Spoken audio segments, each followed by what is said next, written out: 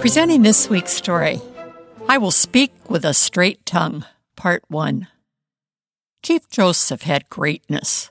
What he said and what he did made fools of people who declared, "The only good Indian is a dead Indian."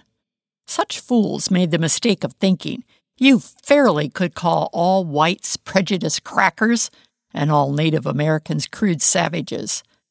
Chief Joseph of the Nez Perce Indians broke the stereotypes many whites had of Native Americans. The American frontier was often harsh. It's true that some settlers on the frontier were scalped, tomahawked, and kidnapped by Indian warriors, but there were also friendly tribes like the Nez Perce. They were the largest tribal people between the Missouri River and the Pacific Ocean, and known for helpfulness rather than violence. When the Lewis and Clark expedition met the Nez Perce people, the expedition members were starving. The Nez Perce helped them with food, horses, and canoe building. In later years, Chief Joseph continued a policy of trying to keep peace with whites.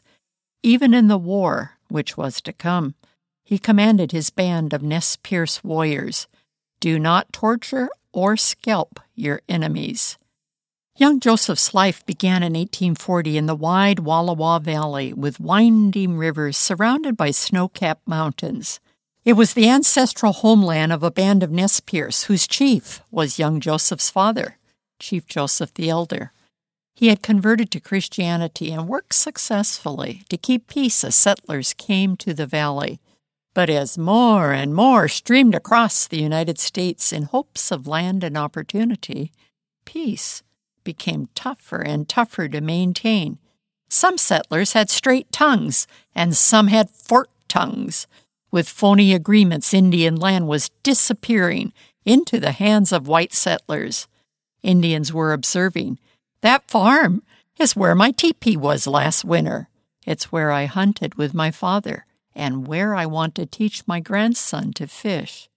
Too many United States government officials signed and later broke fancy treaties with Indians in order to take their land. Chief Joseph the Elder worked courageously to find peaceful ways for his people to live on their land and not be sent to a distant reservation to live like cattle in a corral. He helped negotiate a Nez Perce reservation, which included Wallowa Valley. Too soon the treaty he had helped form was broken. Gold was discovered on the reservation and thousands of prospectors flocked there. The U.S. government sent a company of soldiers to stop the white settlement. The soldiers failed. The government gave up and forced a new treaty called the Lapwai Treaty, or the Thief Treaty. It was a tragic betrayal of promises.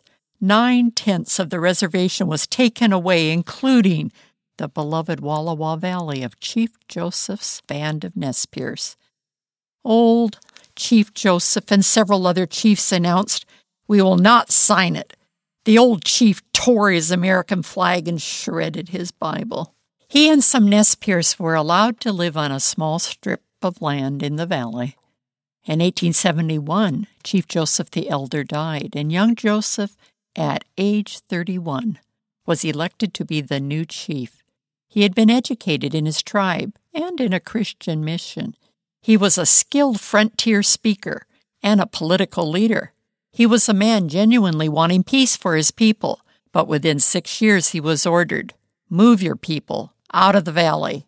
They must live on the Lapwai Reservation or your people will be at war with the United States government." This is Barbara Steiner. Soon we will hear of the Nez Perce's famous journey. Find more stories from American history and the Bible at thisweekstory.com.